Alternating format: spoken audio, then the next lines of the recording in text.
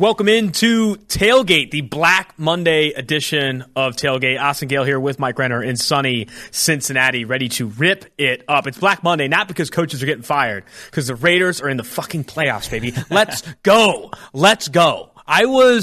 We'll get to that game, but that was an all-time game for me. That was one of the most important games, because everyone brings up one of the most important games of my adult fandom. Mm-hmm. Everyone brings up the 2016 season. They went to the playoffs then. What?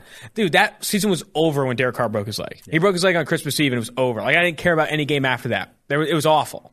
And then before then, it was 2002, right? I mean, this was a monster game. Derek Carr, Raiders, Max Crosby shows up. That's why it's Black Monday. But we also want to talk a lot about the coaching changes. Obviously, Brian Flores out in a huge surprise. Ryan Pace, Matt Nagy, Vic Fangio, Mike Zimmer, Rick Spielman, all out right now. We're also going to look at the game-by-game breakdown, focusing more on the playoff competitive teams that are still in the hunt. And the back end of the show, fun to read, Save Your Likes, which was formerly fun to watch, Rookie of the Week, Black of the Week, and Cake Your Pants. But before I do so, we have a new presenting sponsor of the Tailgate podcast, Manscaped. Originally a sponsor, now a presenting sponsor. They love Tailgate, and they love to help you down low. Cheers to 2022 and resolutions you can actually keep. How about having clean and shiny balls all year round? Our sponsors at Manscaped are here to save your balls this year and make the ball drop into 2022 the cleanest and sexiest ever, Mike. Set your first New Year's resolution with good intentions and join the 4 million men worldwide who trust Manscaped with our exclusive offer. Go to manscaped.com and use code PFF for 20% off plus free shipping. Set your first New Year's resolution with good intentions. I'm rereading that, but go to manscaped.com and use code PFF for 20% off plus free shipping. This is uber important. You need to groom down low. If you're going into 2022 with high goals and you are like, yeah, I'm going to treat my below the belt grooming needs with the same trash from last year, you are not prioritizing yourself. Get 20% off plus free shipping with the code PFF at manscaped.com. That's 20% off with free shipping at manscaped.com. Use code PFF. It's New Year, no pubes in 2022 at Manscaped. We need to talk first Brian Flores. Everyone on Twitter, everyone in the NFL is shocked by this news. Brian Flores, over the past 2 seasons, has the 8th-ranked defense in EPA per play, with next to no pass rush, by the way, like retooling Emmanuel Ogbah and Andrew Van Ginkel down low. And like adding a ton of, they added Byron Jones. They had to bring in Noah Benogany. They added Javon Holland, who's one of the highest graded free safeties this year. He's done so much for that. And that's evident in the players, too. Doug Hyde, a reporter here at PFF, showing just all the Miami Dolphins fans, or Miami Dolphins players, just like appalled by this news. Make this make sense, Mike. I don't understand why Miami is out on Brian Flores. For my money, obviously, as an outsider here, not 100% certain what exactly was going down.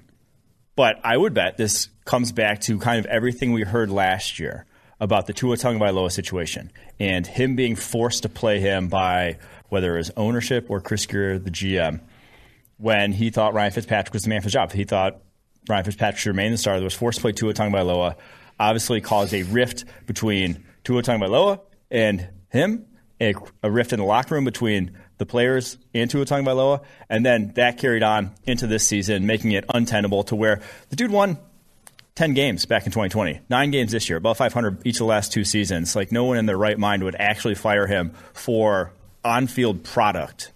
This one, to me, just screams, hey, like, there was a rift, and the ownership sided with Chris Grier instead of Brian Flores, when arguably, I would have gone the opposite way, but we don't know what's going on behind closed doors. This has nothing to do with the actual, like I said, what Brian Flores is doing as head coach. And I think he will be a head coach in 2022. Excuse me, Jesus, you're ready.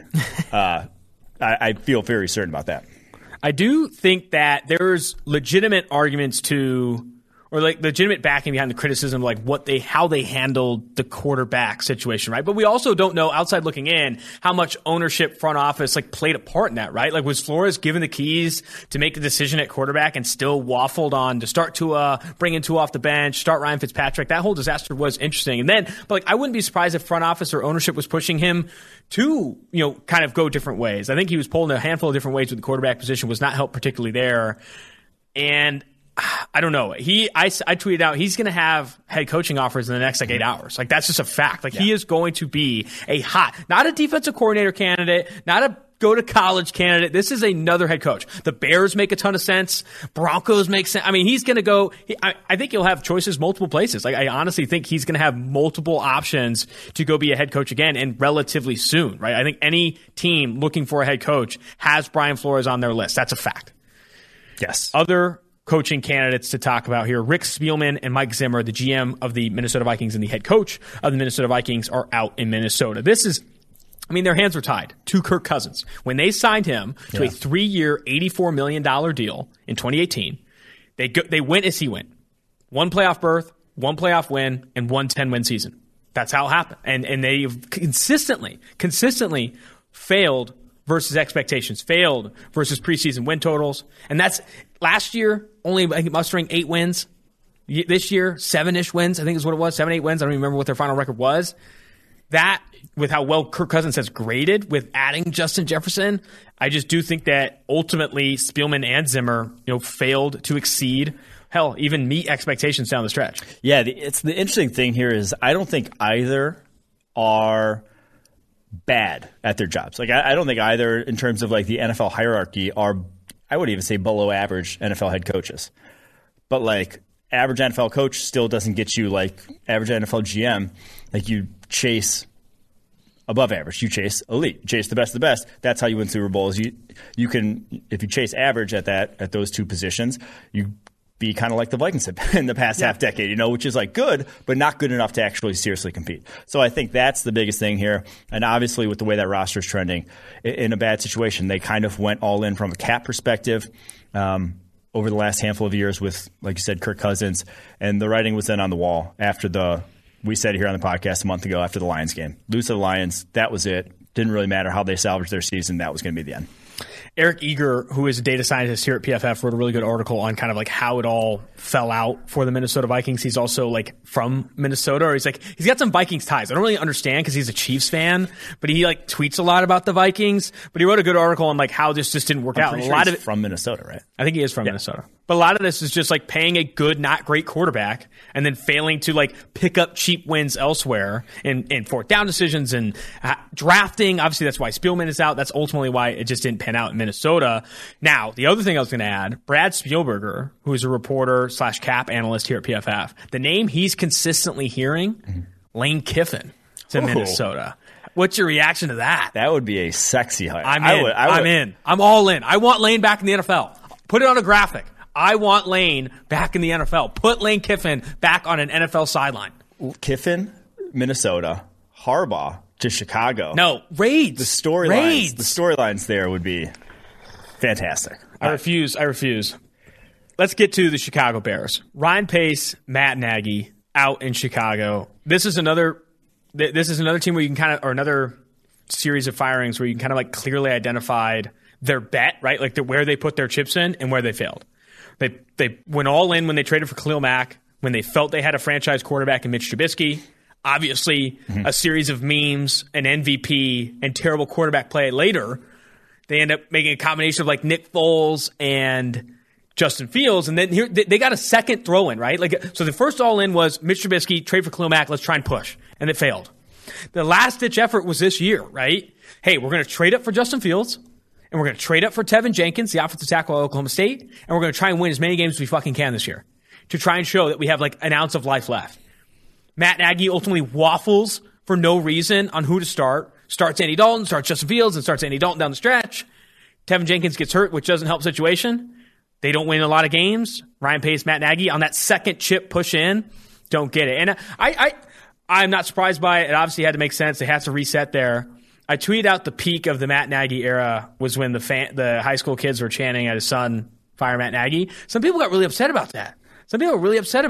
I'll say this 1,000 times. That is kids making jokes at other kids. If you have problems with that, I don't know what to tell you, man. Dude, those kids are in their bag, okay? My kid, the high school kids can let it rip. If it was adults, if it was like 18 plus, chanting that stuff, that's kind of fucked. You have to have a better judgment than that. But if it's kids, light it up, dude. You got to light that up. I was going to say, that was tame by high school student section standards. There were Yeah. ugly things going on. If you're in the high school student section and you are a high school child, you need to be lighting that shit up. And that's just low hanging fruit. That's low hanging fruit. Curse words in it, so it by definition wasn't as bad as some could get. But just what I just said about Spielman though and Zimmer, I'm not sure I can necessarily say about this combo here leaving Chicago, because you look at Pace's draft history, and this was overdue. Like we talked about it last year, that, man, you can't really let this guy be making this big draft for you.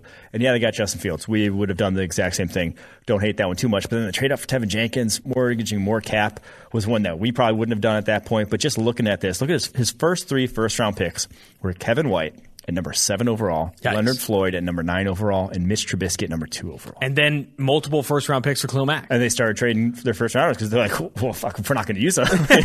That's who we're going to draft. We might as well get a guy we know is good. But no, I mean, that was your downfall. So they kind of – and I think – And they traded up for Trubisky. Remember, they went from 3 to 2. Yeah. And so – or 4 to 3. They always – the sort of the line in Hallis Hall past few years was, they were evaluating Pace – based off of record. And like they've been fine over that span in terms of record-wise, but the kind of writing was on the wall, the underlying sort of foundation that this team was built on was literally all free agents. Mm-hmm. Was bound to crumble at some point because they were paying these guys all so much, and that none of it was going to work once they had to pay a quarterback. And it was only kind of working because Mitch Trubisky was on a rookie deal and they had so many other impact players that they already were paying. But now you're kind of it's coming to roost that this was not a talented roster and that they just had not drafted well enough to stay in contention. And I think both guys at large fault there for Chicago.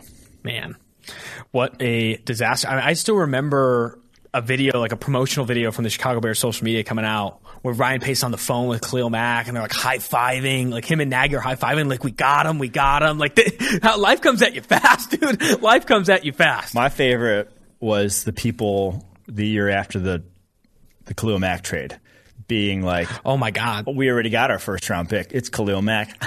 And it's like next year, it's like, oh, is your first rounder Khalil Mack again? Like how many years are we got to keep saying this? Yeah, I have said this 1,000 times. I think everyone has. The Raiders won from the jump the Khalil Mack trade from a process standpoint. Hey, they're in the playoffs. Fuck. And they're in the playoffs. I don't really that, but whatever. Eagles are in the playoffs. Seahawks aren't. Was Arcega-Whiteside a better pick than DK Metcalf? That's the rationale. Second-round wide receivers don't correlate to wins. But what I was going to say, the Raiders won that trade right off the jump from a process standpoint. Yeah. Your roster wasn't in a position to compete deep in the postseason. Khalil Mack was, obviously you're going to have to pay him a ton of money. And you got a lion's ransom. Is that even a thing? No. A lion's share and a king's ransom. A king's ransom for Khalil Mack. And the same thing with Amari Cooper, right? Yeah. You got a lot, and you didn't have to pay him all that stuff. What they did with those picks was absolutely horrendous, setting up, the garbage on fire. But the process was good. And for Chicago, you made a calculated risk, and it just failed. With Trubisky, it failed with, obviously, the Nick Foles move that they made. I mean, they just weren't able to keep the lights on there. Let's get to Denver.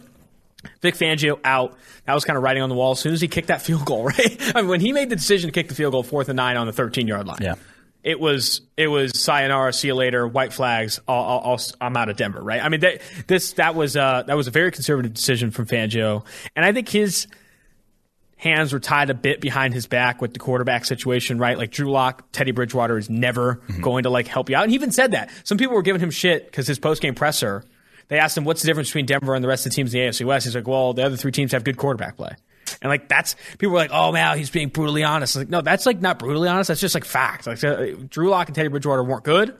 And so much of your record, so much of your success is obviously tied to what they have under center, and they just never had it. Yeah. And this one, it sucks because Fangio he's a very good coach. He is a very good defensive mind. He will be one of the highest paid defense coordinators in the NFL next year. I can almost mark that if he wants to be. If he wants to go back to coaching, someone will throw a lion's ransom at him. But I think he vastly, I don't want to say misunderstood, but just mismanaged the offensive side of the ball, or chose not to manage it whatsoever.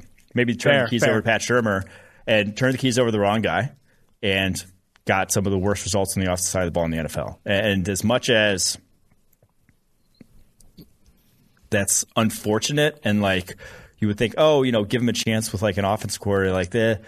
Sometimes that's just the way it goes. You're the head coach in the NFL. You have to kind of have your hands in everything. You're still responsible for everything.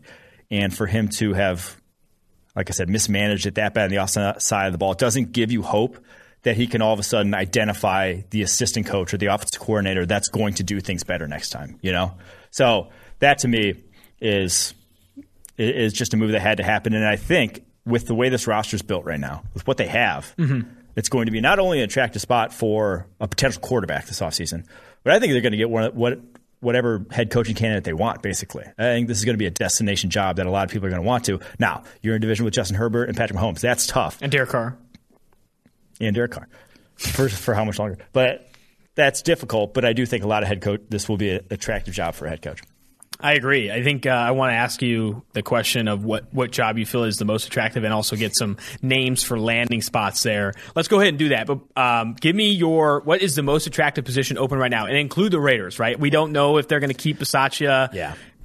But include the Raiders. What's the most attractive job? What's the least attractive job? And then give me some candidates for all the names or all the positions. Broncos is the most attractive purely roster-wise.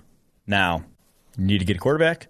And you're in that division, like I said. That maybe not. I think the Jaguars is most attractive from a kid in the candy store perspective. Like you have a lot of cap space and you have Trevor Lawrence. There's a lot of things you can do with that roster. After that, I'm not sure there's a massive difference between Bears, Vikings, Raiders. They're all on the wrong side of cap space with their own issues themselves that just have like not a ton of talent. So that's how I'd rank them. I think. Oh, I forgot the Dolphins too. I just assumed the Dolphins weren't even in that. Yeah. The Dolphins might be number one, honestly. Dolphins have a great defense. You have, but like Tua, and you have a GM that's probably going to trade for Deshaun Watson this offseason. Yeah, if the Dolphins do trade for Deshaun Watson and he's able to play, that becomes a very attractive positioning. I don't know if the Broncos are, right? Any place with I think the Bears are more attractive than people are putting off. I mean, Justin Fields, that job is as attractive as you feel Justin Fields is a prospect. And I know the roster is not there, but if Justin Fields ascends in 2022, regardless of how good that roster is, if he looks good, that job immediately becomes more attractive and you're able to add more there. I also think the Raiders is an attractive job. Derek Carr is on, at this point, like a team-friendly deal in entering the last year of his contract. And while they don't have a ton of talent, they have cap space, they have draft capital. Go get some talent and go make some plays. They need to add at receiver, they need to add on the defense and pretty much replace the right side of the offensive line. But go chase there. Go chase. I don't know. I think the least attractive job is the Giants, but they're keeping their head coach. Maybe the Vikings. I think the Vikings is the least attractive. Yeah. Eric Eager said the Vikings is the most attractive. I disagree. I disagree with that. That Vikings team is not in a good place. Should we get to who we would like to fill each role? Before we do, can I say this? Yeah. You come to this podcast for information and insight, and I get it. Can we all admit picking the best candidates for head coach is tough? Because you don't know these people, and it's it's a skill set that's hard to evaluate on the outside because these guys are not. You're not evaluating them as play callers. You are evaluating these guys as managers, CEOs, of men. Can they come in and organize? Can they come in and effectively build a culture? It's why a lot of people got the Dan Campbell thing wrong. People tight ends coach? Oh my God. Yeah. Are you kidding me? This guy's going to suck. Or Joe Judge hasn't been great, but everyone's special teams coach. Why would you do that? Why? But you look at what he was before and you're whatever. I think you have to really know these people. I mean, look at Urban Meyer. Urban Meyer was a disaster, and a lot of people were like, oh, I don't know. He's done it at the collegiate level. Yeah. I think it's very difficult to know who's going to be a good head coach and who's not without head coaching experience, especially. And that's what a lot of these guys are. And GM even more so. Oh, yeah. Literally, you don't know who's making even decisions. Speak on people. I'll be on radio hits. People ask me, what do you think of XYZ GM candidates? Dude, I don't fucking know. You don't know who's in who's in a building making decisions. You just don't from the outside. No one tells anyone. A great example of that is PFF has a really good tracker for all the open GM jobs and NFL jobs, and there's a list of GM candidates that the Bears are potentially interviewing. It's Jeff Ireland, assistant GM of college personnel of the Saints. You have Morocco Brown, who's the director of college scouting for the Colts. You have assistant GM for the Bills, Jeff Schoen. You have director of pro scouting, the Raiders, Dwayne Joseph. Like, do you know what any of those guys do? Like, it's all cool jobs. Jeff Ireland was a GM already. Yeah, okay. Jeff Ireland's probably a different case. But like, assistant director of player personnel, Champ Kelly for the Bears. Like, I don't know what Champ Kelly does. I'm calling me an analyst. I get that, but does anyone know like what he actually does from a decision making? What choices has he made? I don't know. That's tough. Anyway, give me your names. All right, Jaguars. This one's a little off the wall, but like Pep Hamilton, QB coach for the Texans. XFL? Was he in the XFL? At one point. What are you trying to like derogatorily talk about the DC Defenders as if that's like a bad gig? I think he was so. Quarterback coach for Davis Mills this year. Was quarterback coach for Justin Herbert last year. Was quarterback coach for Andrew Luck. Offensive coordinator for Andrew Luck back from 2013 to 2015. He has a proven track record as on the offensive side of the ball. And I don't think the Jaguars, after firing Urban Meyer in 1 year and the laughstock they've been for the past decade, are going to get a top dollar candidate. I just don't. Yeah. I don't think Brian Flores is going to see the Jaguars job, even if they do have Trevor Lawrence there, and be like, I'd rather not. You know? So I do think Pep Hamilton is the guy who, you know, from only being quarterback's coach, hasn't been an offensive coordinator in 6 years, I think could get the nod. Now, Bears, I said this one a while back, Josh McDaniels. I just think what he's done to, one, adjust his offense, Cam Newton last year, two, bring Mac Jones in the fold and have him succeed right away. That's someone I would want in Justin Fields' corner. Broncos, I think Brian Flores would be excellent there. With the talent they have on the defense side of the ball, he could do the exact same thing he did in Miami with this Broncos defense. And then I guess I'd trust him a little bit more to figure out the offensive side of the ball, or at least hire a better offensive coordinator there, or whatever they get. Dolphins, this one's tough. It's if you keep Tua, I like Nathaniel Hackett, the Packers offense coordinator, what he has done with that offense dating back to Blake Bortles at Jacksonville to make him look like a halfway decent starting quarterback in the NFL. With the RPO, quick passing game stuff he does with Green Bay, I think a lot of that could translate immediately for Tua there in Miami. But again, that depends on if they plan on keeping Tua. Vikings, if Lane Kiffin's there, I like Lane Kiffin. If he's available, I like Lane Kiffin. Now, is it going to work? Shit, I don't know. But it'd be fun to watch. Hashtag. Now, last one, Raiders. This one is a pipe dream. But I would love if they got Jay Gruden. That would just crack me up. No, that would just for the. There's a literal 0% chance. I know there is, but it would be absolutely hilarious if Jay Gruden brings on John as like a assistant advisor. Stop. Just stop. Who do you actually think for the Raiders? Harbaugh. Yeah. I think Harbaugh. My picks for Jags, Bill O'Brien. I think Bill O'Brien ultimately is the Jaguars head coach. It's going to be Bill O'Brien. Even though I think he got shat on a little bit too much, but he's still. I think Bill O'Brien, is rumored to be interviewing there. David Sofaro, who's a PR manager here at PFF, likes Bill O'Brien. I think Bill O'Brien ultimately does it. I think they do that. Or like Peterson. I could see Doug Peterson going that way. Just don't let Bill have any roster control.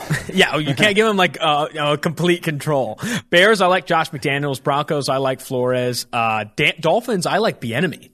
Why not Bieniemy? I think Bieniemy would be sweet. Vikings, of course, I'm going Lane Kiffin. The Raiders, obviously it's Jim. Got to get Jim in the freaking building. All right, a couple more things to update on the Catch and Early Buzz, and then I got to get your opinion on some of the trending stuff because there's so much shit we need to talk about. Yeah. But like, first, TikTok challenge. Mm-hmm. I want to challenge you to most TikTok followers by the end of the 2022 calendar year. Yes. TikTok is a platform where we can get on there, start roasting some 12-year-olds. Because I've been seeing some of the NFL content on there. I just think it's a dunk opportunity. We've got to get on there and start making some plays. It would be. There are a lot. Dunks that get traction on that app. I currently have 2 followers. Do you? I have like 15, but it's because I had an account for a while, and I think they're all bots. But so what's the bet? What are we doing? Should we have the listeners come up with what the winner gets, what the loser has to do, whatever? Yeah. We should. I like it. Listeners, tell us where you're at, what you think. TikTok, most TikTok followers by Jan 1, 2023. Loser has to do something, winner gets something, whatever you guys think is best. And then the update on the weight. 199, I'm now down to 181. Ooh. The march on 110. I'm going to try and get to 110. The march on 110 starts now. Last thing here. 2 more things. One, Pivoting the name to Fun to Watch to save your likes. That was courtesy of the listeners. Love that. Save your freaking likes. We'll get that later. 2, thank you so much for the SpeakPipe messages. SpeakPipe.com/tailgate, where you can leave a voicemail to get on the mailbag episode, is going to be sick. Please do that. SpeakPipe.com/tailgate, also in the description on the pod below. You have 2 options. I want to bring up one more thing in the Catch and Early Buzz.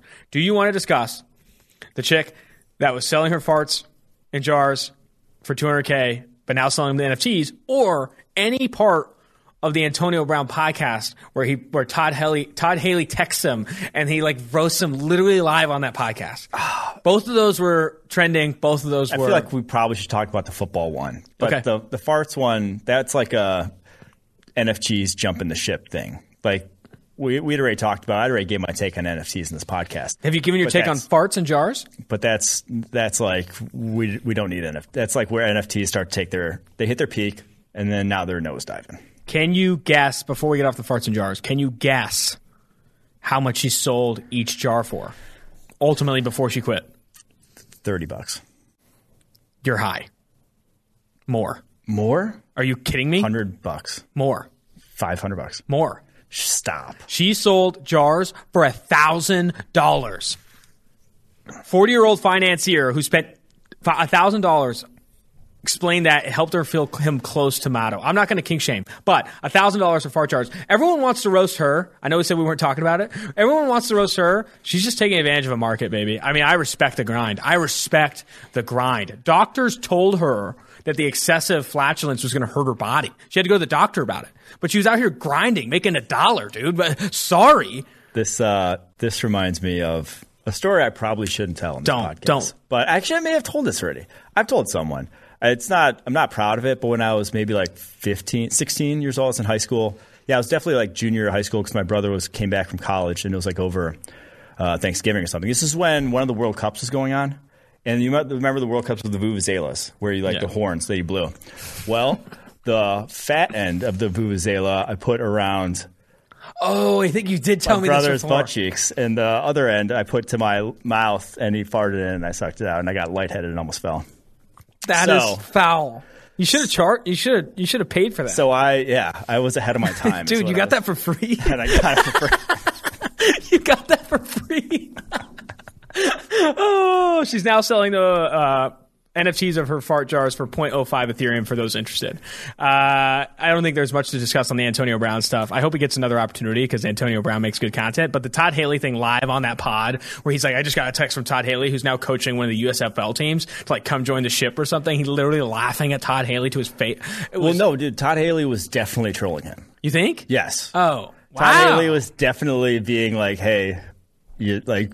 Basically, like knowing Todd Haley, he's like a kick a man when he's down. He would have no problem. He's probably laughing to himself thinking about it. That's good stuff. All right, let's get to Chiefs Broncos. That's good stuff. Chiefs Broncos. Catch and Early Buzz is my favorite segment. Monday pods are my favorite pods. Chiefs Broncos. This happened all the way back on Saturday. Sunday felt like it was 2 years long. That Vic Fangio kick, we already talked about it. I don't know if there's much to glean from this, right? Broncos lay an egg. Chiefs roll. Just a quintessential Broncos egg, you know, just like there's too many of those the past 3 years. That's why Fangio's gone. Cowboys Eagles. This game was an absolute snore. Can't believe Sunday Night Football Sunday Night Football was the broadcast, right? I mean, it was just a disaster. Backups on the Eagles side. I think they had 2 highlights. Milton Williams, former Louisiana Tech defensive tackle, kind of showed up in this one. I think he was the highest graded defensive lineman for the Philadelphia Eagles. He continues to flash. That's what he's been for a while. I'd like to see him more in a solidified role. And then Gardner Minshew, I had this take in the office. Do the Colts make the playoffs with Gardner Minshew? Do the Colts make the playoffs with Gardner Minshew? I mean, he's like the better quarterback to pair with that kind of very strong right? run game, That's what I was thinking. Offensive line, run game, defense. You don't get the absolute – it's not a roller coaster, right? Gardner Minshew is never going to have the high-end throws that Wentz has on his tape. And he had some – even in this game that he collapsed in, like had some legit high-end throws against the Jags. But Gardner Minshew is also not going to just completely shit the bed, right? And I think Gardner Minshew and the Colts, I think they make the playoffs. It was that close, right? I mean, it's kind of a ridiculous scenario. But I think Gardner Minshew gets traded in the offseason. And he competes for a starting job somewhere. If they're committed to Hurts – he should go get traded and compete for a starting job somewhere else. I don't hate that take that the Colts would have made the playoffs, but like they made the move to try to get MVP level Carson Wentz back. Yeah. And they did not. My take on that is MVP Carson Wentz is just like, it shows up like it's a roller coaster within games, right? I mean, you see some of that MVP caliber stuff on his tape on drives. The fourth down throw he had, we're not even at the game, but the fourth down throw he had, was insane. Ferris Campbell drop was awesome. Yeah. That I think Carson Wentz, it's hard to even get. It's not even like season to season with him or even game to game. It's like drive to drive, throw to throw. What are you getting? It's like a grab bag of accuracy. Whereas Minshew obviously has this like doesn't nearly have the high end tape that Carson Wentz does, but the low end just isn't there. Any other takeaways from this game? Dak looked good. I think he's the highest graded quarterback on the week. Cedric Wilson, CeeDee Lamb, Amari Cooper all rolling. Dalton Schultz going to get a fat offseason contract, I'm sure. Zach Martin, highest graded right guard in the NFL. Cowboys, man, you are hinting at a potential L in the first round of the playoffs for the Cowboys. I heard you rumoring that. No one said that. No? You didn't say that? I did not say that. Okay, never mind. Well, I like the Cowboys in the playoffs. I'm excited. Steelers, Ravens. I was begging for a Tyler Huntley dub because it was at the point where the Jags were losing or the Jags were winning, and if the Ravens won, the Raiders would have automatically clinched. The Raiders would automatically clinch without having had to play that game. But Big Ben, the lowest graded quarterback to make the playoffs, also like a bottom 5 QB in PFF grade this year, finds a way. Ravens collapse. Steelers win to go into the postseason. They are now 13 or 13.5 point dogs against the Kansas City Chiefs in Arrowhead as the 7th seed. Do you give them a fucking shell of a chance against the Chiefs in Arrowhead? No. But in this one, a couple things to highlight. TJ Watt ties sack record. What I didn't realize, two things about this. I didn't realize last week Baker Mayfield slid at the line of scrimmage and they gave the sack to TJ Watt. Yeah, that was rough. That was insanity. Like home scorekeeper to the max. But this week, they had that fumbled snap and TJ Watt gets the tackle. Ravens scorekeeper doesn't give him the sack, calls it a run play. That was Gives amazing. him just a tackle for a loss, dude. That was amazing. That is home scorekeeper grudge at its finest. That might actually be how you're supposed to score it. I don't care. I want to think that the home scorekeeper thought it was going to be a TJ Watt sack and intentionally tried to not give him one. Can we have I know you said on the Wednesday or Thursday episode this week you want to have some award discourse, but since you brought up TJ Watt and the sack record, I knew you were going here. I want to talk about it. Aaron Donald, in my opinion, should be the defensive player of the year. Okay. He has, I think, 20-ish, 22, 25 more pressures than TJ Watt. He has 10 more defensive stops. He's flat out played a lot more. He's played, I think he's rushed the passer like 300 more times. And in terms of value, right, I don't think when you're looking for the defensive player of the year, a lot of what matters is playing, right? Like efficiency is not what you're chasing necessarily as much as you are like legitimate impact, pressures, sacks, tackles loss. I know TJ Watt had the sacks, but if your only argument for Watt there is sacks, like is the defensive player of the year award I know what it is. It's going to go to TJ Watt. I get that, but should it be 23 plays? Like is 23 plays of like the 900 you play in a season what dictate defensive player of the year? I just don't think that makes sense. I think it should be a body of work. Like Aaron Donald has 90 pressures. X of them are sacks. He has 50 defensive stops on run against the run. Like this many beaten blocks as a defender in the run game. Like so much of that matters more, like legitimately matters more, affecting the game than 23 sacks, like 23 plays of the 900 you played. One of the things that gets swept under the rug, you touched on there, is that Aaron Donald played 1,040 snaps this year. I don't think I've seen that many snaps for defensive tackle ever. Dude, he played an insane amount of snaps. That's 60 more snaps than any other defensive lineman in the NFL. 85 more snaps than any other defensive tackle. There were only 10 defensive tackles that even played 800 snaps. Like he didn't come off the field. That like for a guy who's playing at that level to be that dominant, play in, play out, and to never come off the field, 1,040 snaps. You have to be so much better than a guy on TJ Watt snaps, 758 snaps for TJ Watt. You have to be 2,500. I'm trying to do the calculation in my head, but that's like a 33% more snaps than TJ Watt. You have to be that much better than Donald on your snaps to be the defensive player of the year, in my opinion. Then at that point. That was very convoluted. That was convoluted, but I kind of get what you're saying. But Aaron Donald defensive player there was one. I have one more thing on this Steelers game. And I think I've mentioned this a handful of times on the podcast, but I'm going to hammer it home here. Mike Tomlin should go down as honestly one of the best coaches the NFL has ever seen. What he's done with this Steelers team to consistently earn winning records, to consistently make the postseason, with Big Ben playing as shitty as he's played. I mean, this has been special. Mike Tomlin's run with Pittsburgh is special, dude. He is like defying. I mean, I also think there's a lot of pressure on Tomlin. It's a huge market. It's a situation where like 2 losing seasons and they consider it. Like that's fucked. Like that's what the NFL is. To be this consistent in a high pressure market like that, like Tomlin, tip your freaking cap, dude. That guy has been so impressive over the course of his NFL career, NFL coaching career. And that I just think more people need to realize he's one of the best coaches in the NFL, like flat out. He is one of the best coaches in the NFL. I mean, I put him in the top 5, easily top 5. Aaron Donald, I looked it up, over 200 more pass rushing snaps than TJ Watt so far this year. And obviously some of that's injury, but that matters, right? Availability matters. Bengals, Broncos. I barely watched this game. It was backups across the board. Not a lot of impact either way. Bengals are playing the Raiders. They rested Joe Burrow. They rested like pretty much everyone. It was kind of a shit game. I'm just going to move past it. Let's move past it. Packers Lions. This one I did watch because Dan Campbell is a treat literally every single chance you get. I think he finished this year, if you follow the PFF_bet account, they tweeted out a graphic for Dan Campbell. He finished this year like 10-6 or 11-5 against the spread. Like that's absurd what he did to keep this team motivated. And like them winning this game cost them the number 1 overall pick. And he still said, no, we're going out here and winning. I think the quote during the broadcast was Dan Campbell tells people, winners create winners, winning creates winners, losing creates losers. Just consistently competing this year. 11-6 against the spread this year. That is absurd for a Detroit Lions team that everyone like shit on all offseason, who doesn't have good talent.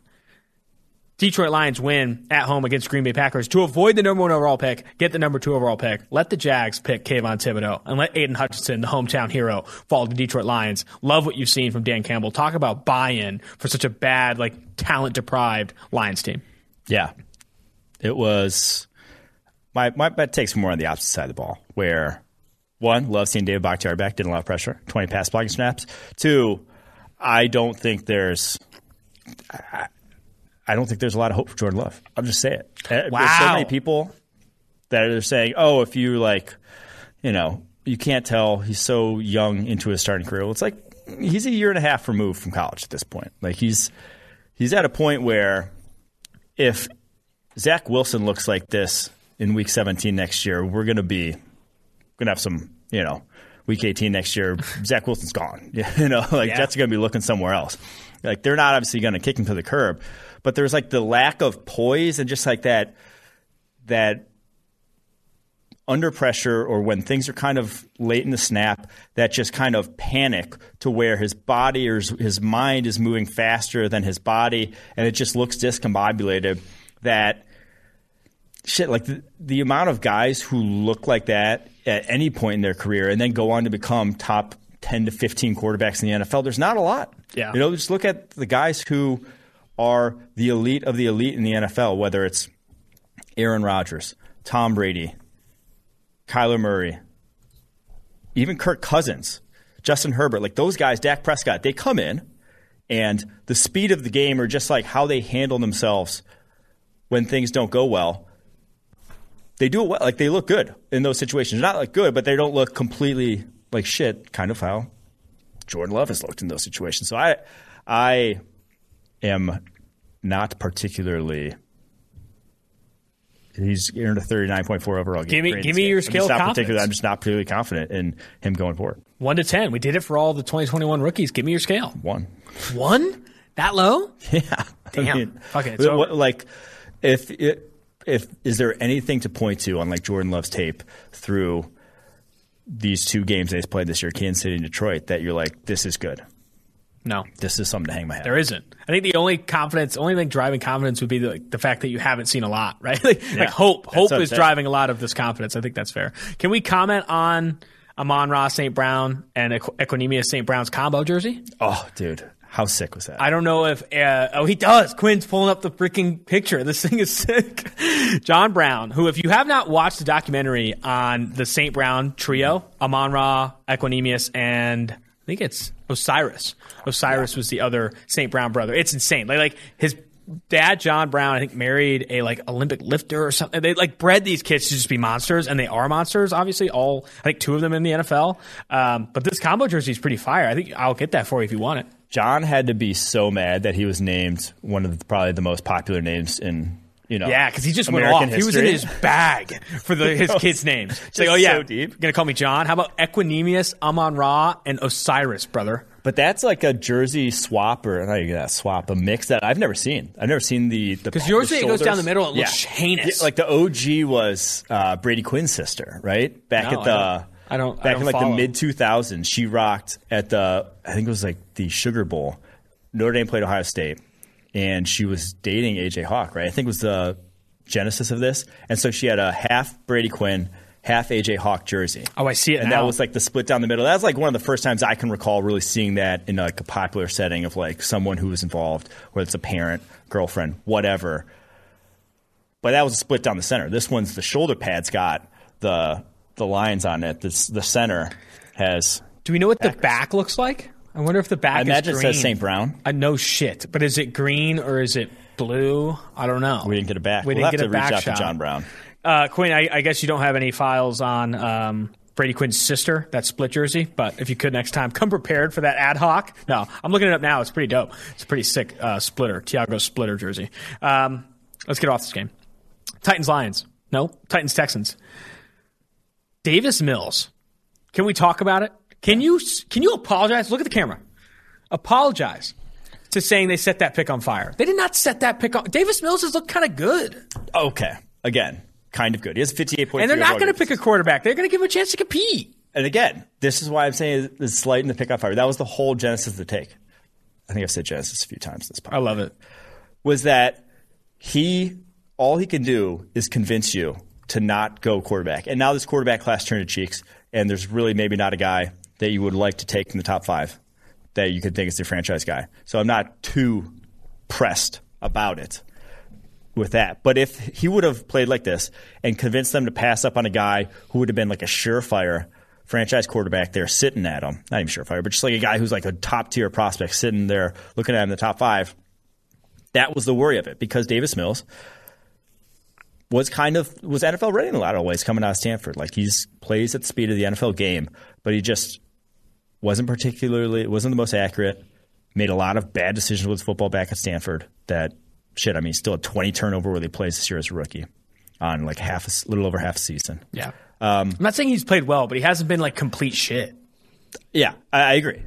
But it's still like, where's your I worry about 3 years from now we're talking about Daniel Jones. We better not. That would be absurd. So they didn't invest it was a 3rd round pick, right? Like they're not like hung up on him like the Giants are with the 1st round pick of Daniel Jones. Like it's a 3rd round investment.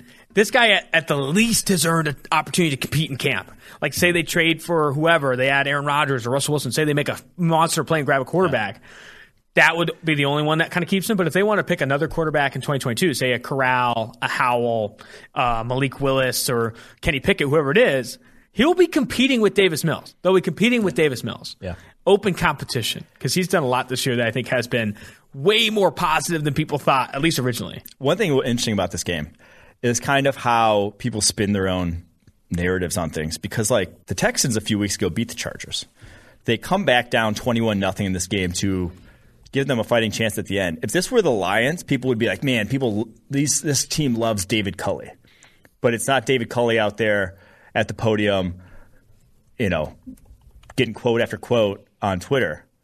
That, like, I just think it's interesting that no narrative's going around that, like, these guys love David Culley. They're playing so hard. They're so much fun to watch. Despite, like, legitimately that being a very good game this past week against the Titans. And like I said, them upsetting a team in the Chargers a few weeks ago that they had no business winning that game. I just think I'm just putting it out there. And a Texans team that legitimately also way outperformed expectations this season, for my money. And finished with more wins than the Lions. True. What were they against the spread? That's kind of what I care about. But that's the whole Dan Campbell things, the spread kick. That matters, though. That's not like the whole Dan Campbell thing. That definitely matters. But that was did the Texans? That's literally expectations. Spread is market expectation, brother. But it's a market expectation based off of like what you've done, and so like when you have been shit. True. 8-9 against the spread this year for David Kelly, which is probably better than I expected, actually. So I feel that. Yeah. Colts, Jags, here we go. Sign me up. Before we get into this, before we light them up, let's get into the sponsor here. Let's pay some bills. DraftKings, we've hit the final week of the pro football regular season, and college football is heading into the national championship. DraftKings Sportsbook has an unbelievable offer to get all fans in on the NFL action. For this exciting time on the football calendar, new customers can bet just $5 on any football team to win their game. And if they do, you win $200 in free bets. So let's wind down the season with a big win. If Sportsbook isn't available in your state yet, you can still find your way to the winner's circle. Everyone can play for huge cash prizes with the DraftKings Daily Fantasy Football Contest. Download the DraftKings Sportsbook app now. Use promo code PFF. Bet just $5 on any NFL team, or any football team, college or pro, and win $200 in free bets if they're victorious. That is promo code PFF this week at DraftKings Sportsbook. Must be 21 years or older. New Jersey, Indiana, or Pennsylvania only. New customers only. Minimum $5 deposit, $1 wager required. One per customer. Restrictions apply. See DraftKings.com/sportsbook for details. Gambling problem, call 1-800-GAMBLER. Also, shout out New York bettors. Hell yeah. Mobile sports betting in New York, that's fucking sweet. Praying Ohio gets it done before next season. They passed like something, but it's supposed to happen in 2022. Yeah. All signs point to 2022. Well, I just need it before September. They've at least passed the bill. It's just now the implementation of actually who gets the license and stuff, licenses. Fucking government. Piece of shit. Yeah, all right, go ahead. Colts, Jags. Jags were 15.5-point dogs at home against a Colts team that they won, they were in the playoffs, and they lose. Colts lose. Not just lose. They got beat up in the trenches. Jonathan Taylor only really had a handful of like good runs in this game. And it was his like best run was like on a 3rd and 2, where Jihad Ward, former Raiders legend, former Illinois legend, had him bottled up in the backfield, and he still broke away for a long carry. Like it's still like the trenches were getting blown up. Like The Jags legitimately winning that game, played spoiler to a T. Colts, on the other hand, Carson Wentz had some terrible picks. Carson Wentz also had the bad fumble. And then also like you had that drop from down the stretch from Paris Campbell that like cost them, right? Like it was a roller coaster in this game. Carson Wentz had some really nice throws, specifically early in the game, that one over the middle to T.Y. Hilton, and then some really bad throws, right? This roller coaster, down to down roller coaster with Carson Wentz, like such a disaster. I tweeted out that only he is capable of. Colts now on the outside looking in at the postseason. Frank Reich has already said he's not committed. Like he's uncommittal on Carson Wentz as a starter in 2022. They asked him and he said, yeah, I don't know. We got to evaluate. Holy shit, dude. Talk about people were mad at me. Colts Nation had their guns pointed at me when I was hesitant to call them a deep postseason contender. I didn't even pick them to not make the playoffs. They missed the playoffs as 15.5-point favorites of the Jags on the road. Disaster for Indianapolis. Absolute disaster for Indy. Carson Wentz looked bad. Just straight up awful. And you can take your victory lap here because that was the guy we warned you about. That was the one where just say his lows are so low that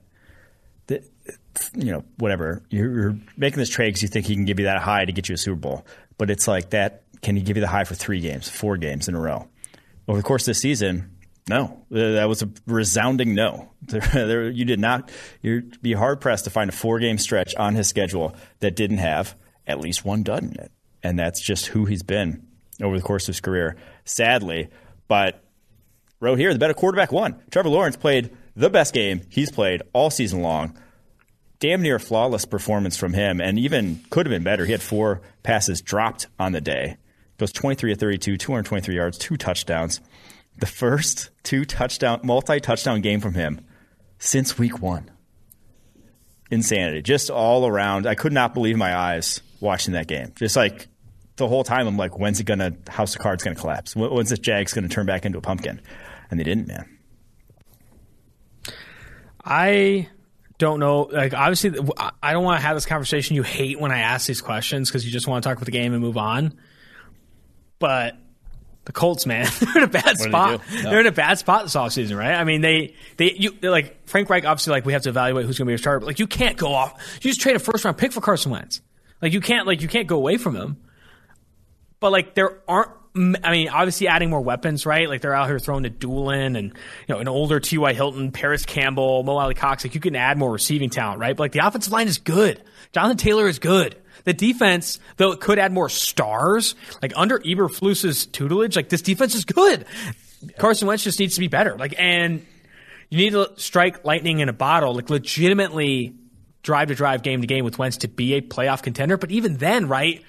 You're not a deep postseason contender with Carson Wentz. I'm sorry. Like, you're not a deep playoff contender with Carson Wentz under center, in my opinion. Yeah, and it's now what do they do? Because he's in a contract 3 more years. They can get out from under it. It's not, after the trade, it's not going to cost them that much. But so many teams are so hesitant to make that move, to make that call and say, cut ties, Wentz isn't our guy, move on to next one.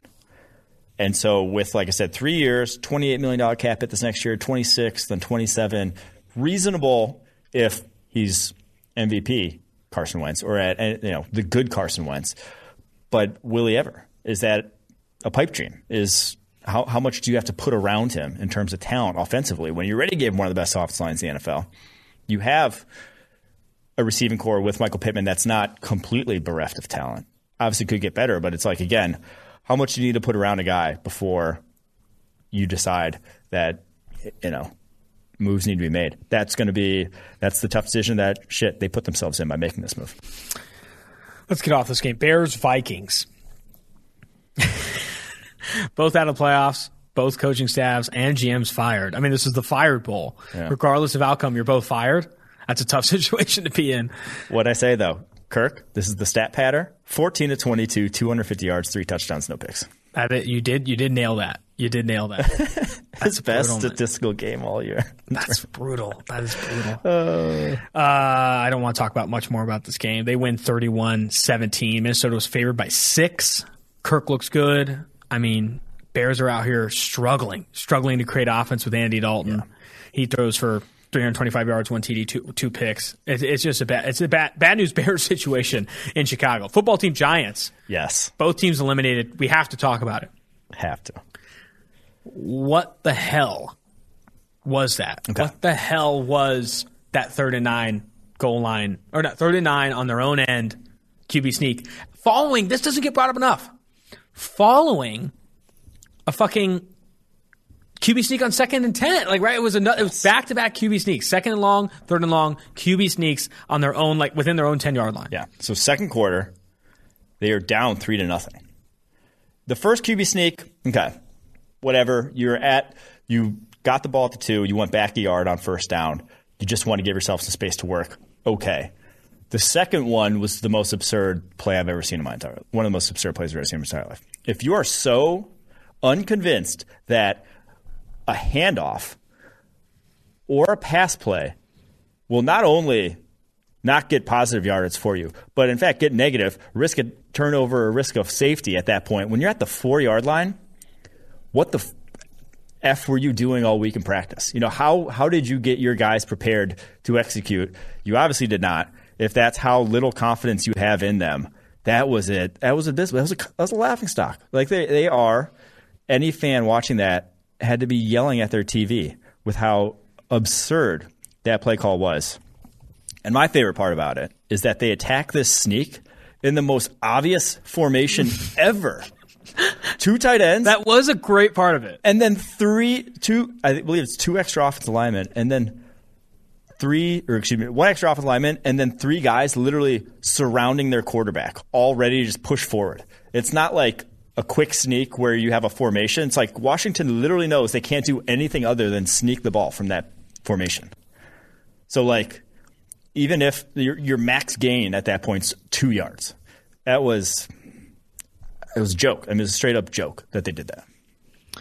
I don't get how that's not even defensible, dude. It's not even defensible. Mm-hmm. And some people are saying, well, you have Jake Fromm as your quarterback. But, like, you have Jake. That's the reason to try. Like, you are not going to get a lot of opportunities with the football, let alone, you have to, like, push, right? Like, you can't just, like, be that conservative, like, legitimately, objectively, like, that conservative, like, knowingly conservative. Like, within, like, it was like a victory formation QB sneak. on their own end. It was absurd. Giants essentially punting on the season with that decision, among others. Football team wins pretty handedly with the most fun to watch quarterback in the NFL. Everyone tags me in like every Heineke tweet now. Everyone knows I hate him. I don't hate him. I just don't think everyone needs to everyone just loves him. I'm just not a big fan. Heineke goes 9 of 18. 9 of 18 for 120 in this game. Also takes 3 sacks. I never want to see Heineke play another fucking game. On to Seahawks Cardinals. Are we ready to say Rashad Penny is the best back in the NFL? I've been saying it, in fact. So he's averaging 5.6 yards per carry now for his career. That's the second highest of any active running back in the NFL. Care to guess who's the highest? Cordell Patterson? Raheem Mostert would be the highest. But 5.6, I mean, he goes off again. Big plays. I don't know. It always blew my mind that for some reason he just couldn't see the field. And even when he was healthy, couldn't see the field there because he has legit speed. He was a breakaway runner at 220 pounds at San Diego State. I don't know. It's hilarious that he's now on this tear heading into free agency that he might get, if Carroll sticks around, they might give him a deal. He might sign him, dude. I wanted to bring up, did you see my tweet comparing him to Barkley? Yeah.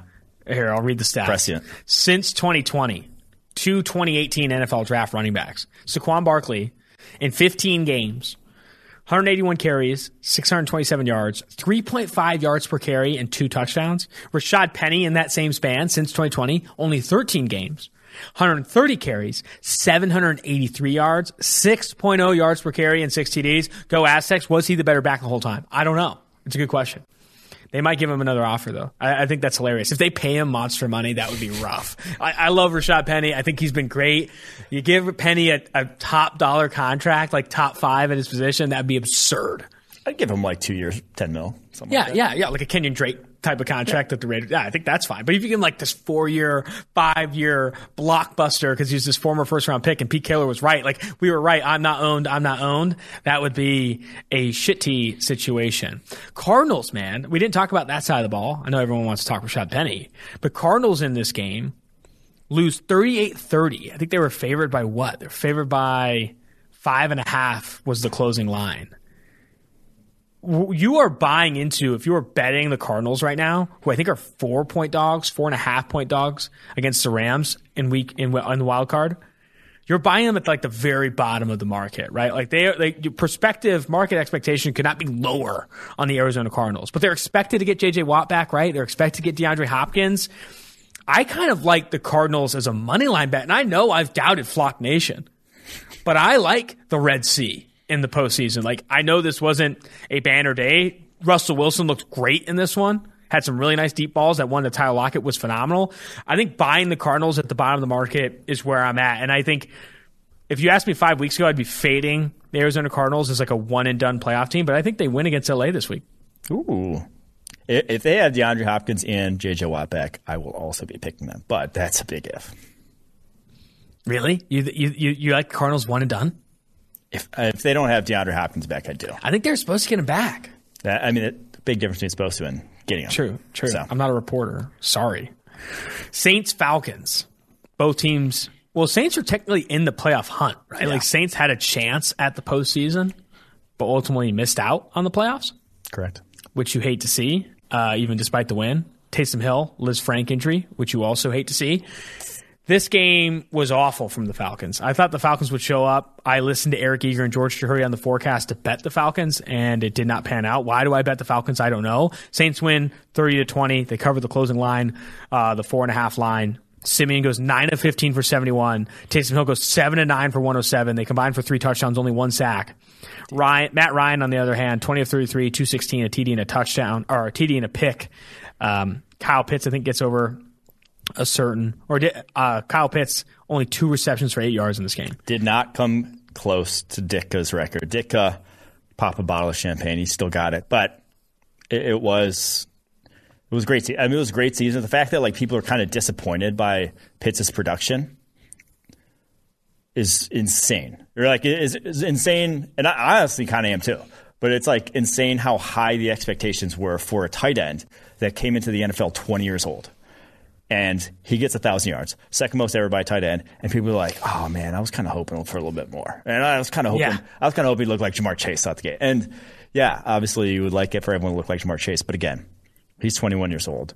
Those are insane numbers for a guy that age. He will only continue to take his game in the stratosphere. And like I said, we put him on bus watch because Tony Gates only had 2,000-yard years. Pitts doing it year one. Wow. Remember when, this is kind of a callback. Remember that Vandy tight end you loved? Was it Vandy? Yeah. What was his name? You called him the next Antonio Gates. I did not call him that. What did you say? Well, you said just a player comp. The player comp was Antonio Gates. What was his name? Please, if you listened to the show for a long time, that was like 2 years ago. It was so slow. Vanderbilt tight end who's like slower than dirt had the Antonio Gates comp. Fell from like top 50 to like off the draft board in a year. But we'll find. All right, let's get off that topic. Let's get off the topic. And also got to mention, A.J. Terrell finished the season 200 yards allowed. That's insane. 11.7 per game. That's insane. One of the best seasons. One of the stingiest seasons we've ever graded. So that's insane. Jets Bills. Any major takeaways from this one? Yeah, bad Zach was back. Sadly. Zach Wilson looked awful. Bills were favored by 16. They win 27-10. They cover the number. Zach Wilson goes 7 of 20 for 87. Here's the kicker. 7 of 20 for 87 yards and a touchdown with 8 sacks. If you did like the net passing yards, it was like 7 yards. Yeah. Or like something along, it was like 5 or 7 yards. It was something insane. I will say I do respect Zach Wilson said after the game. He's like, I'm not going to spend a little time with family, but I'm getting right back after it. Work's not done. It was 5 total yards. They finished with a net of 5 passing yards. That's absurd. Why do I feel like this year, more so than any year in a while, we've had a lot of performances like this? Because there's so many rookie starters. I feel like there's been a lot of, like last year, obviously no crowds, whatever, that impacted passing games a lot. But even just this year, there's been a lot of just like atrocious offensive performances. This one, obviously one of them. Dude, 8 sacks, 5 net passing yards. God, that's rough. He's got to get back to it, man. Zach Wilson, take some time with the fan, but I need you back on. I need you back on the grindstone. Me too. 49ers Rams. This game was kind of electric. Kyle Shanahan showing up late. Deebo Samuel. Eric Eager said this, and I need your reaction. He said on the forecast last night, which if you don't listen to PFF Forecast with George and Eric Eager, and you bet consistently, it's a phenomenal show. And if you don't even bet consistently, it's a great show. But Eric said this last night. Deebo Samuel, top 5 player in the NFL. Ooh. Regardless of positional value, I think top 5 non-quarterback was the official take. Okay. I'm thinking about that. I'm saying no. I can't get up. I can't get that high. Top 10, you could start to have a conversation, maybe take me on a date. I mean, he's multifaceted. He does interesting things, but it's like you'd rather have the guy who's like undoubtedly like I wouldn't even take him as the top receiver in the NFL. You know, like I'd probably take 3 receivers at least before him. So at that point, if you're taking 3 receivers for him, I'm also taking Aaron Donald before him. You know, I'm taking Trent Williams before him. So as far as like dominance of their respective positions. Any other? But he's a fun to watch Hall of Famer. Yeah, he's obviously a fun to watch Hall of Famer. Jimmy G. We might even have him. What about Jimmy G? Can we talk a little bit about Jimmy G? They were having this. I listened to the forecast last night. It was up to like 3 a.m. But they were having this conversation. Like Jimmy G has graded well this year. His composite CPOE EPA per play is fantastic. Taking him in the playoffs. Some people are picking them to upset the Cowboys. I think they're 4-point dogs. They win a playoff game this year. Like, what do you do with Trey Lance? You start Trey Lance next year is what you do. Really? I mean, you still move forward? Like you still like just like punt on Jimmy G? Jimmy G had 23 turnover-worthy plays this year and only 10 big-time throws. He still puts the ball in harm's way far too much. And it's like there's no excuse at this point. He's year 5 with Shanahan? Yeah. You know, like he's going to be a guy who turns the ball over too much.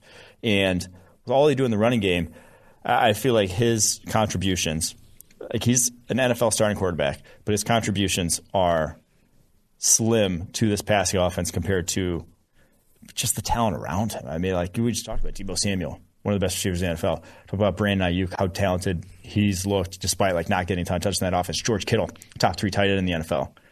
Jawan Jennings, breakout game, monster after the catch. Like they have weapons there and a good running game. Like you start the guy who can take you to the roof. You know, you don't start the guy who takes you to 10-6 middling playoff performance.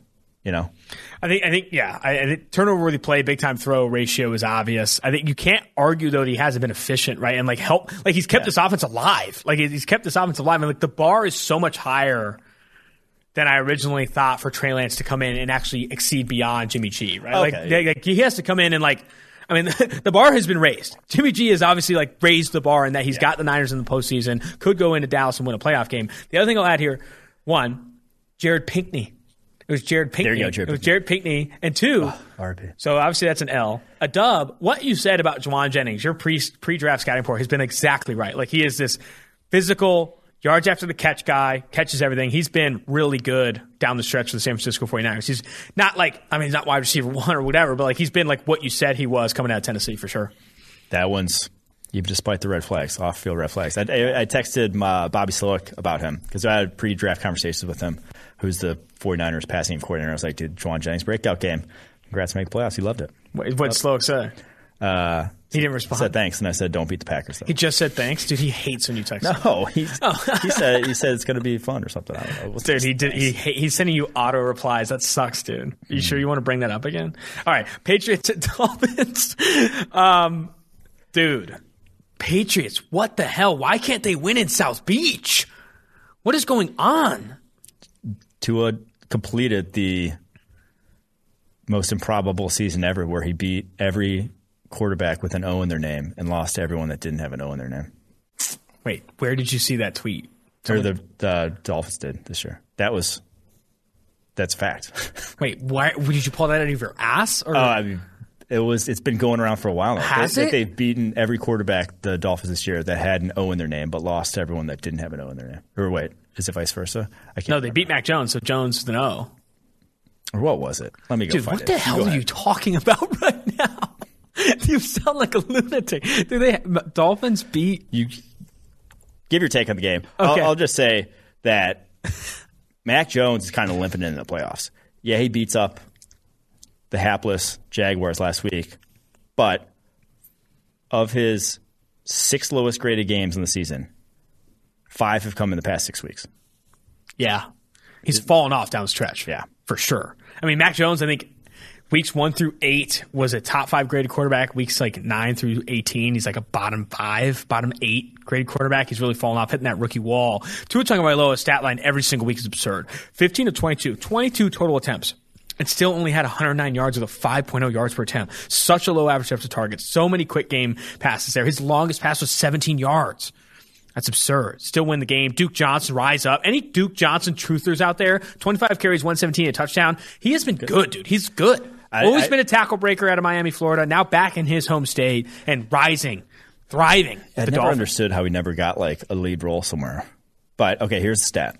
Against teams with a quarterback that have an O in their last name, Mac Jones, Tyrod Taylor, Lamar Jackson, Joe Flacco, Cam Newton, Mike Glennon, Zach Wilson, Ian Book, and Mac Jones. Again, they beat every single one.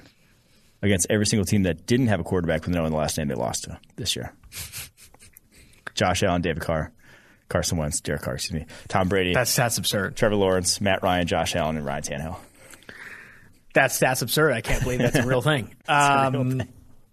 This stat line can never happen again. Jalen Waddle cannot finish games with 5 receptions on 7 targets for 27 yards. I know he found the end zone, but that is not what Waddle was built for. You cannot be targeting him 7 times and him finish with 27 yards on 5 receptions. The offense needs to go downfield, whether that's with Tua or without him. They got to find a way. Yeah, his average depth of target in the season, 7 yards. Let's double that. You have to. You have to double that. Panthers, Bucks. The Buccaneers, I'm worried about. I don't think a crazy money line bet is the Eagles. I don't. And I know I've been, against Flock Nation preseason. I said it wasn't a bad bet at plus 1,400 from the fewest losses, but the Bucs are not healthy right now. Not healthy. The Eagles are a zag to a lot of zigs out there. Run the football. Have an offensive line that can go toe-to-toe with their defensive line. This Eagles team, I'd be worried if I'm the Bucs, man. That line, I think, is too big, too. It's 9 points. Bucs are favored by 9 over the Eagles. In this game, Panthers are a bit of a disaster, as they have been all year. The Bucs still roll. But I am worried about the Bucs still, even after the 41-17 win over Sam Darnold, like Sam Darnold and this bad Panthers team. I'm worried about the Bucs going in unhealthy into the postseason. Yes, that's completely different feeling than what last year Bucs going into the playoffs. Bucs going into the playoffs, it's like Vita Vea is about to come back. Tom Brady's hitting his stride with Bruce Arians. Yeah, it's like finally getting the offense. Now it's like, who the hell is he going to throw to? Are they going to have anyone on the defensive side of the ball who can get after the quarterback? Like, there are a lot of question marks on this Bucs team. It's going to be a gauntlet. I'm not necessarily sure it's this week against Philadelphia that can expose that, but it could be. I mean, with that running game, they can avoid Vita Vea. You know, they can get away from him and run at other guys on that team with Jalen Hurts and the option attack that they can do. Like, they don't have to just pound it up the gut to run the ball. So, yeah, I'm a little worried if I'm a Bucs fan. Man, in this game, I think over the past 2 games, I've been really impressed with how much they've been and how successful it's been targeting Rob Gronkowski. Like, he had 7 receptions for 137 in this game, and I think even in the previous game, he was probably like their most successful target. He's going to have to show up, dude. Like, they need Rob Gronkowski in a big way to where, well, Mike Evans is, obviously played in this game, but still battling some injury. And then Chris Godwin, Antonio Brown on podcast now. It's interesting. This Bucs team, man, I don't think they shouldn't be the favorite, right? I don't think they are, but they shouldn't be the favorite to win the Super Bowl. I think there's potentially better NFC teams. The road ahead, obviously, with Green Bay there. Do you want to take a guess at what Sam Darnold, so the first 3 weeks, Sam Darnold got crowned as... You want to crown their ass? Crown them. As just a victim of a situation. Do you want to guess what his passing grade was after the first 3 weeks? It was like 91. No, 80. I'm saying since the first 3 weeks, sorry. Oh. It was like 55. 43.4. Oh, my God. Only person worse is Mike Lynn. Can we say this? It's over? It's over. We can't keep this going. I don't care how it's not young over because he's going to get paid next year regardless. But it's over. They have to draft quarterback. Man. I give them one in the mock draft up on the website right now. Go check it out. Love to see it. We're going to go over the mock on Wednesday. Yeah. Wednesday sewed. Mock draft season. Chargers raids. Before we get to Chargers raids. And then we get to fun to read, save your likes, all that stuff. One more pay the bank here. Western Southern want a chance to win the ultimate game day feast, whether it's football success or financial savvy. Winning starts with asking us questions. Would you like to know what it's like behind the scenes with Allen Sunday Night Football? How about a need to know? For your financial future, Western Southern is teaming up with PFF's very own Chris Collinsworth to share insights that can help put you ahead on both your fantasy and financial scoreboards. Every submission earns you a chance to win the ultimate feast to celebrate football's favorite Sunday. We'll cover your catering up to $2,500, coordinate your order from a restaurant near you, and have it delivered on February 13th, 2022. And don't forget to check out the Chris Collinsworth podcast, Western Southern's Instagram, for answers to the best questions each week. Submit your questions at westernsouthern.com/askchris. One more time, that is westernsouthern.com/askchris. If you're watching on YouTube, check out the link in the description below. Remember, with Western Southern, you can rest assured on game day. Derek Carr did not play well in this game. Like, the Raiders' offense was not great. Red zone offense was abysmal. They benefited from the worst pass interference call all season. Oh, yeah. The season chock full of bad pass interference calls. The Zay Jones one. The Zay Jones was about 30 yards away. That's an exaggeration. 20 yards away, I'd say. At least 20 yards. I think the NGS had it at 20. 20 yards away from where the foul occurred. He probably would have, uninhibited, been 15 yards away when that ball landed. Awful. I have a hot take on that. It should have at least been illegal contact, though. Once the ball's in the air, it's really pass interference or nothing. He dragged his face. I feel like that has to be at least illegal contact. Well, once the ball's in the air, it doesn't. It's either pass interference or nothing. So wow, it's nothing. That's crazy. Yeah, or I guess it's pass interference technically, but it shouldn't. Yeah, interesting. I wasn't that concerned with the thing because it's such an egregious contact. It was such egregious contact. Mm-hmm. I think that's why the flag was thrown ultimately. Like the ball was obviously not catchable, but it was such egregious contact that I feel like you had to throw it. And the ref was right there. But the offense was not good. They benefited a ton from defensive pass interference penalties. Where they did have success, though, and I have been a Josh Jacobs hater compared to market on him. This was one of the best games of his career. Yeah. Like, actually looked spry, actually broke tackles. I think he finished reviews with 12 broken tackles in this game. legitimately pounded his way to be the focal point of the Raiders offense. A big reason why they were able to get in the red zone consistently and ultimately win this game down the stretch. Where do you want this game to start, right? Do you want to start on the first fourth down decision that threw everyone into fucking peril? Do you want to have the timeout discourse on the time, that's been on the timeline for a while? Go ahead and kick us off. I think the first fourth down is where this game started. Like, to become the game of what it was. Yeah. A hoopla. I don't mind the call. You have one of the best quarterbacks in the NFL. You need to score points. Your offense has kind of been hot and cold, and you just need to get a touchdown. And it should have been an easy conversion. If you don't run a dive play, the exact same play you had just run the play before, I blame the play call. That was an atrocious play call on a fourth down in your own territory. But after that, they convert then 6 straight fourth downs, including a 21-yarder for a touchdown, a 2-point conversion, and a 12-yard touchdown with no time remaining. That wasn't on fourth down, but that is 8 must-have plays after that they converted on all of them. And if they don't convert on any of them, they lose that game. Or if they miss one of those 8 plays, they lose that game, which is insane why that game was out of this world. But I think a lot of people are going to harp on that fourth down in the third quarter. That was – I probably wouldn't have done that myself. Or, if I would have done it, you give the ball in Herbert's hands. Or at least have him and if you're going to put the ball in Herbert's hands, I would even give him as a runner. I would trust him an option before I just want to run the ball right up the gut with Austin Eckler. Yeah. I don't know. So blame that.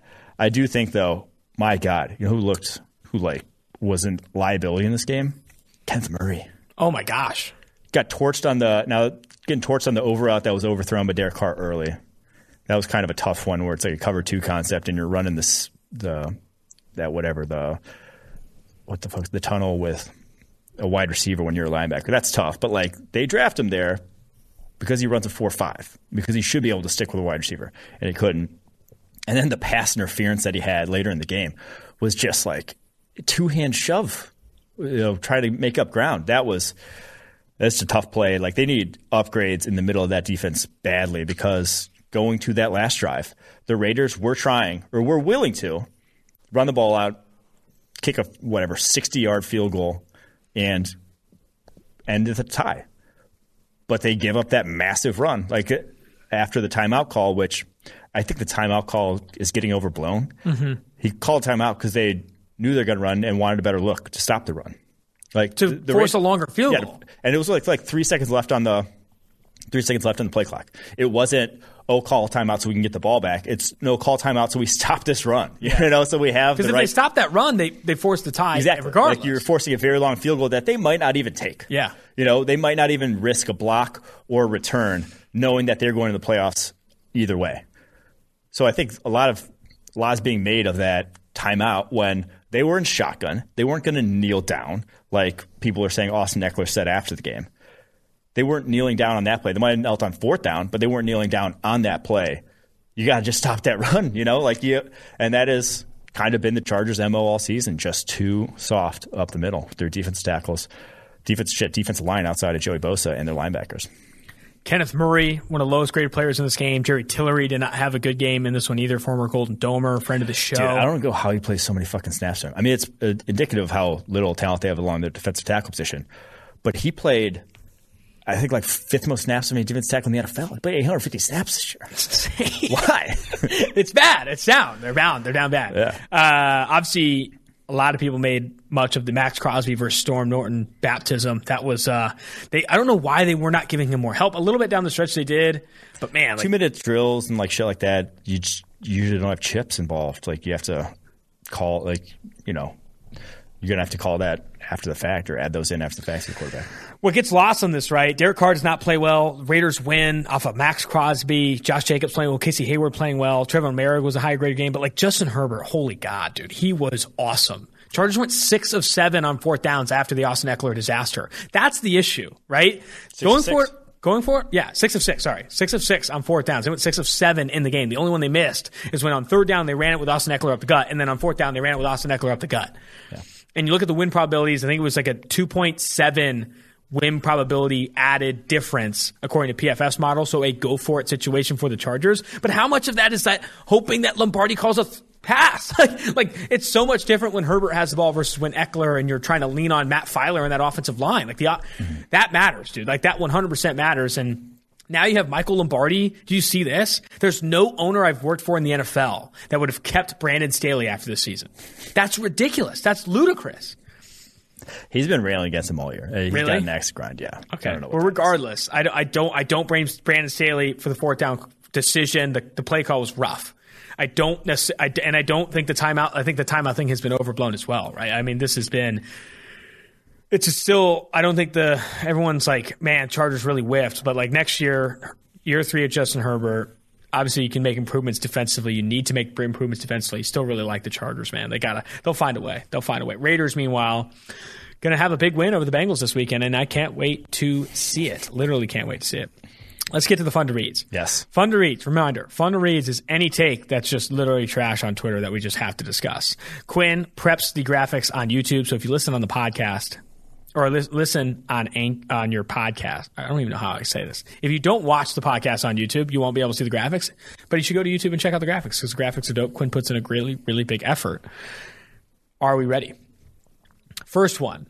It's this Dave Rapacio guy who's Draw Play Dave, who I like his content normally. I think he's a fun follow on Twitter. He does like cartoons for the NFL. Yeah. But the hilarious thing is he does another kneecap joke. He tweets out, if the Lions win against the Packers, I'll draw Dan Campbell eating Aaron Rodgers' kneecaps, and he does. 2,400 likes for this one. That one's like it. That should be the climax. It has climax, to be. The Lomax? What's the opposite? I like climax. I like Lomax. It's the Lomax of the Dan Campbell knee jokes. This is Stop it. This is it. This is it. That's it. We're done. It has to stop. Has to be done. If this gets carried into next year, the society has an issue. People need to figure it out. It's not that funny. It's not that funny. Next one. Kevin Clark. This is incredible. So I'm blocked by the Carr brothers on Twitter. So I don't get to see David Carr or Derek Carr's tweets. But Kevin Clark thankfully has a screenshot. David Carr tweeted out a while ago.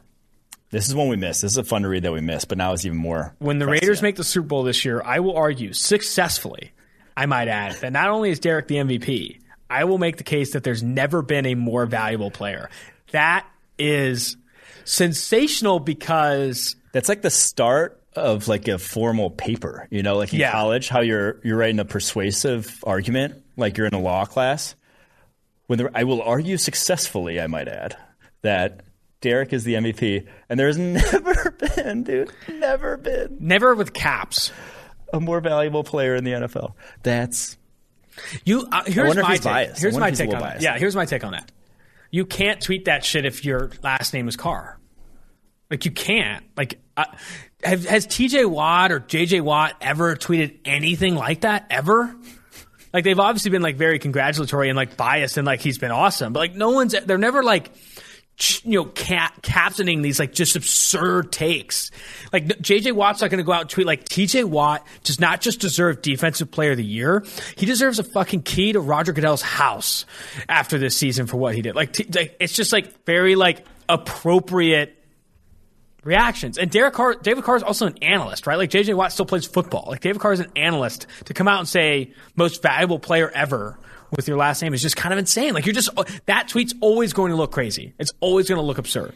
That doesn't mean because there is some merit to like Derek Carr bringing this team to the playoffs even puts them like more in the MVP conversation than like anyone would have thought of 5 weeks ago. But like most valuable player ever, are you high? Yeah. He has the most fumbles of any player since 2014. I think he has some of the most turnovers of any player this year. We don't have to argue the merits. Everyone listening understands this is not a serious conversation. All right, should we get to the Field Yates one next? Oh yeah, this was arguably kick pants moment of the week. Oh, we'll be able to hear this too because we got the headphones. Let's go.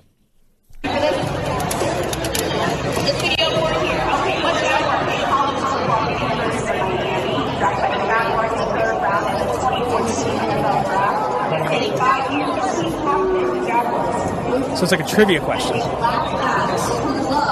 doing it? Yes.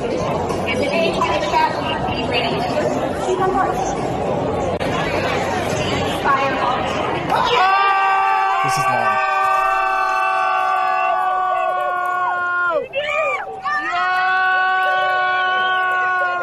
We're fucking epic! What is going on?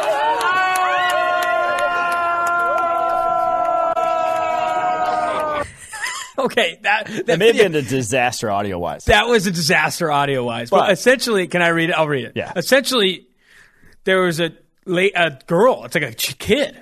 Yeah. It's a kid getting interviewed for like a fan question in the game. You've seen this if you've been to the game. At Jacksonville. At Jacksonville, where they're asking, like, who is this player that was picked in the third round or whatever for the Jags? And the kid's response is C, Fire Bulky. That is sensational. Even though you can't pick it up on the audio that we played, and I apologize for that, that is sensational that that kid just went off. That was incredible. The whole scene in Jacksonville this weekend was a zoo. And it's like, it's why the NFL's king did. I mean, the fact that the Colts, I saw Kevin Clark tweet this out too, like Carson Wentz collapse in front of a Jaguars team that's literally the worst in the NFL from a record standpoint, where fans are wearing clown masks. Clown mask, yeah. And you lost as a 15.5-point favorite. That's just a disaster. Like, literally, they can't even write books about that. It just has to happen. This next one's Ross Tucker, who's, I think, is a friend of the show. I think he might have been on this podcast before. But he tweets out, not sure who needs to hear this, but this is the best song going right now. And I'm not the most musically inclined, but I even knew that this song's old as shit. It is Mood by Ian Dior and 24 Karat Golden. I don't even know how to pronounce the name. But it came out July 24th, 2020. And oh, he's got it. Quinn's got the song. You've probably almost assuredly heard it. But yeah, it's a great song. I loved it when it came out. I was a regular at the pool. When did it come Last out? Last summer, 2020, when it came out. And very classic old man tweet. And it's like crazy that Ross Tucker, former NFL player, has kids, very much a dad. But like that he felt compelled to be like, this is the best song right now. It's incredible. May I pray that I never, but I know I will someday get to that point. You will. You will. All right. Jenna Lane, ESPN. This one I did not see live. This one's a bit wild. Ava Louise. So Ava Louise, the women claiming Antonio Brown smuggled her into the team hotel. That was the story of one of the billion stories on IG or on Twitter. Posted this on IG. Ironically, she started an internet challenge by licking an airplane toilet seat in 2020, calling it the coronavirus challenge. She posts, Buccaneers, test your team. So she gets COVID? COVID test. Yeah. So she gets COVID, essentially blaming AB for it. I mean, she was licking toilet seats. This is not even fun to read. This is just absurd. Antonio Brown is a content machine. We thought Urban Meyer was a content machine. Antonio Brown said, hold my beer. This guy just came out and just has done just absurdities. We really should have broken down the podcast. He was down more because there were some incredible lines on it. When he had a moment of silence for himself and he's called himself the best receiver in the NFL and like the dudes he was on with. Who were those guys? And I get that like they want the access. They want to get Antonio Brown on their podcast. Like, it behooves them to get these dudes on there. But they give him a moment of silence, and then they're like, yep, you are the best, AB. Just like yes man in his corner. It's just like, dude. What would you have done? What would you have done if you had Antonio Brown on the podcast? We had him right here, sitting right here. And he's like, can I get a moment of silence? I would have fucking said, sure. I would have definitely said, yeah. I kind of need to know now. I would have been silent. Can we get him on, Solf? Can we reach out to AB's people? I'll ask Dave. I'll ask Dave if we can get Antonio Brown on. I want him in studio, though. Anything via Zoom is just not worth it. Get him in studio and let him. Maybe the Bengals will sign him. All right. Last fun to read here. Fun to watch. No, fun to read. Fun to read. Matt Rule in this video, and this one I think does have better audio, gets asked why the team felt compelled to sign Sam Darnold, the fifth-year option, and here's how he responds. Bringing him here to be the starter, knowing that if he had a great year, that he would be a high price guy, and if he's a starter at that number, that's low end starter money. So that was a decision made. It was a collective decision, and I can't have much more to say other than that, to be honest with you. Wow. If you just listen to it, it sounded absurd. But when you watch it, the guy looks like, I mean, that was a tough break, right? Everyone, though, I feel like everyone knows exactly the feelings going through. You made a decision that turned out to be objectively bad and poor decision. And you're trying to do everything but say, I fucked up. You know, you're trying to do everything but going full Jim because you can't, Calhoun, right? The future, he's still on the team. Exactly. Yeah, exactly. Like, you're trying to do everything but say, this was awful. Like, you're trying to basically skirt responsibility in any way, shape, or form you can at the moment because you really, like you said, you really can't just be like, yeah, it was a disaster. We never should have done it. I hate that we did that. Because, again, he's on the team. He's going to be on the team next year. But just like his face, the way he's like shaking his head, it's just you hate it. Yeah, but it's a cringy. But he does need to just say it was a mistake. Yeah, it was. But I don't think you can make that call. But again, it's like the mistake was the trade because it was what you had to do once you made the trade. I guess you didn't technically have to do it, but you made that trade and gave up that much draft capital under the assumption that you could fix him. You didn't fix him. So that's on you. Yeah, because you have to make a decision on the fifth-year option that offseason, right? And I think if you're already trading a second-round pick for him, you have to hope that you have to hope that he's there for more than 1 year. You didn't trade a second-round pick just for him to play 1 year. So they make the decision to extend him. Now, being asked why you did that after he plays like one of the worst seasons you've seen down the stretch, it's a tough situation that Matt rules in. How would you have answered that, though? I mean, it's a tough one to bring, right? I mean, you can't just say, yeah, that was a mistake. Sam Darnold stinks. He's our starter next year. I mean, I would have said, after the trade we made, we had to do it. This doesn't look great now. You know? I think you have to say you don't trade a second-round pick for 1 year of a quarterback play. Yeah. We needed to commit him in long-term. So far, it hasn't looked so good. I mean, you can say that. So far, he hasn't played well. Yeah. I mean, that actually, you know what? Hire me, Carolina. All right, save your likes. Crisis management. Save your likes, formerly Fun to Watch. This is where we look at non-takes on Twitter or fun to watch claims on Twitter. Which is the king of the non-takes. The king of non-takes, and discuss. This is one where we've had Green Bay Packers fans hating us, which is rough to see when we said Mercedes Lewis was not fun to watch. But let's start with Michelle Magdzick. You're close. Handle is Ball Blossom. I love how many people tag us in these. You have to tag us, by the way. Yeah. Tag us when you see someone say fun to watch. She says there isn't a defender more fun to watch than TJ Watt. 71 likes. 71 likes. Save your likes, people. Fun to watch is not a take. Fun to watch. And TJ Watt is fun to watch. Yeah. Guess what? Watching a player... I'd rather watch Micah Parsons personally, but... Fair. Watching a player that gets 22.5 sacks in a season is fun to watch. Watching a player that is in the contention will win Defensive Player of the Year is fun to watch. Anyway, on to Benjamin Solak, who this guy is the king of fun to watch. I think he's been on this a handful of times. Got a couple of tags for this one. Deebo Samuel is inexplicable. It's a weekly tweet at this point. There is simply not a single player in the league more fun to watch. 389 likes. That's absurd. That one I'm upset about. That's a lot of likes for just a lot of word salad. There isn't a player more fun to watch than Deebo Samuel, which is fine. It's just not a take. It's just not a take. Let's get to Colin Cowherd. We got multiple tags in this one. I do agree, though. I did say Deebo is fun. Deebo is fun to watch. Not sure I've ever liked a bad team more than the Lions. Never quit. Some playmakers. Some playmakers is also a fantastic take. Yeah. Trick plays. He doesn't say they run trick plays. They just have them. Trick plays.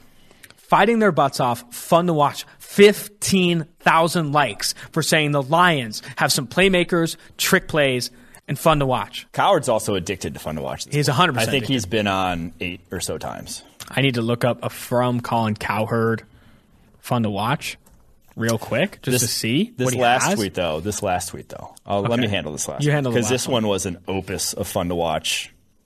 This one's just peak. It is from Jason Wilde, I believe he's in Wisconsin somewhere. He's a radio guy in Wisconsin. He said, "So glad I stayed up for this. So much fun to watch."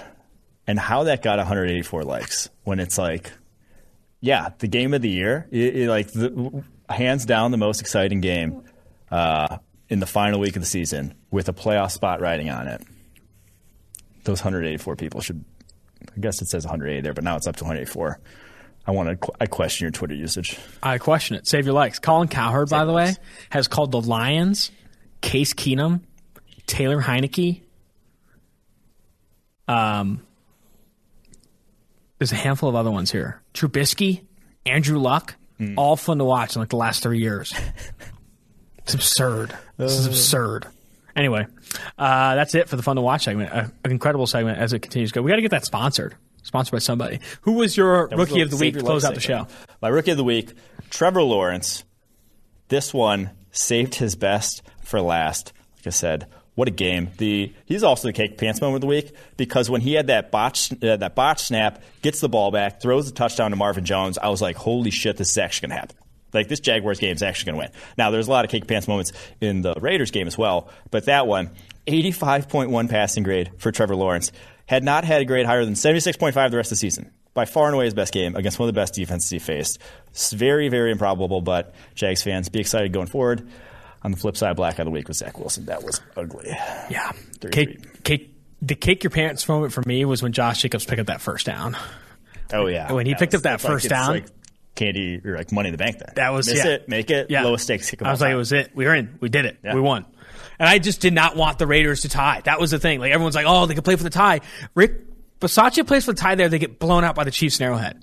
You have to want. You would so much rather go to Cincy. Like, so much rather go to Cincy. Yeah, the fact that anyone was even like, well, they could just kneel it here. Yeah, you kneel it. You sign your death wish. You sign a death wish against Kansas City Chiefs. Yeah. Anyway, exciting pod, man. Fun stuff. We'll get out. Fun to watch even. Next pod will be Wednesday. We'll record Tuesday evening. But if you are interested in more me, you're on the college football playoff show too, right? No. Oh, never mind. Just me. I'm on the college football playoff show tonight, Monday, before the college football playoff airs, obviously. Eric, I think, is going to eat Skyline chili. Anthony Tresh is going to get bathed in butter. Should be quite the treat. But until next time, Austin Gale, Mike Renner, Tailgate.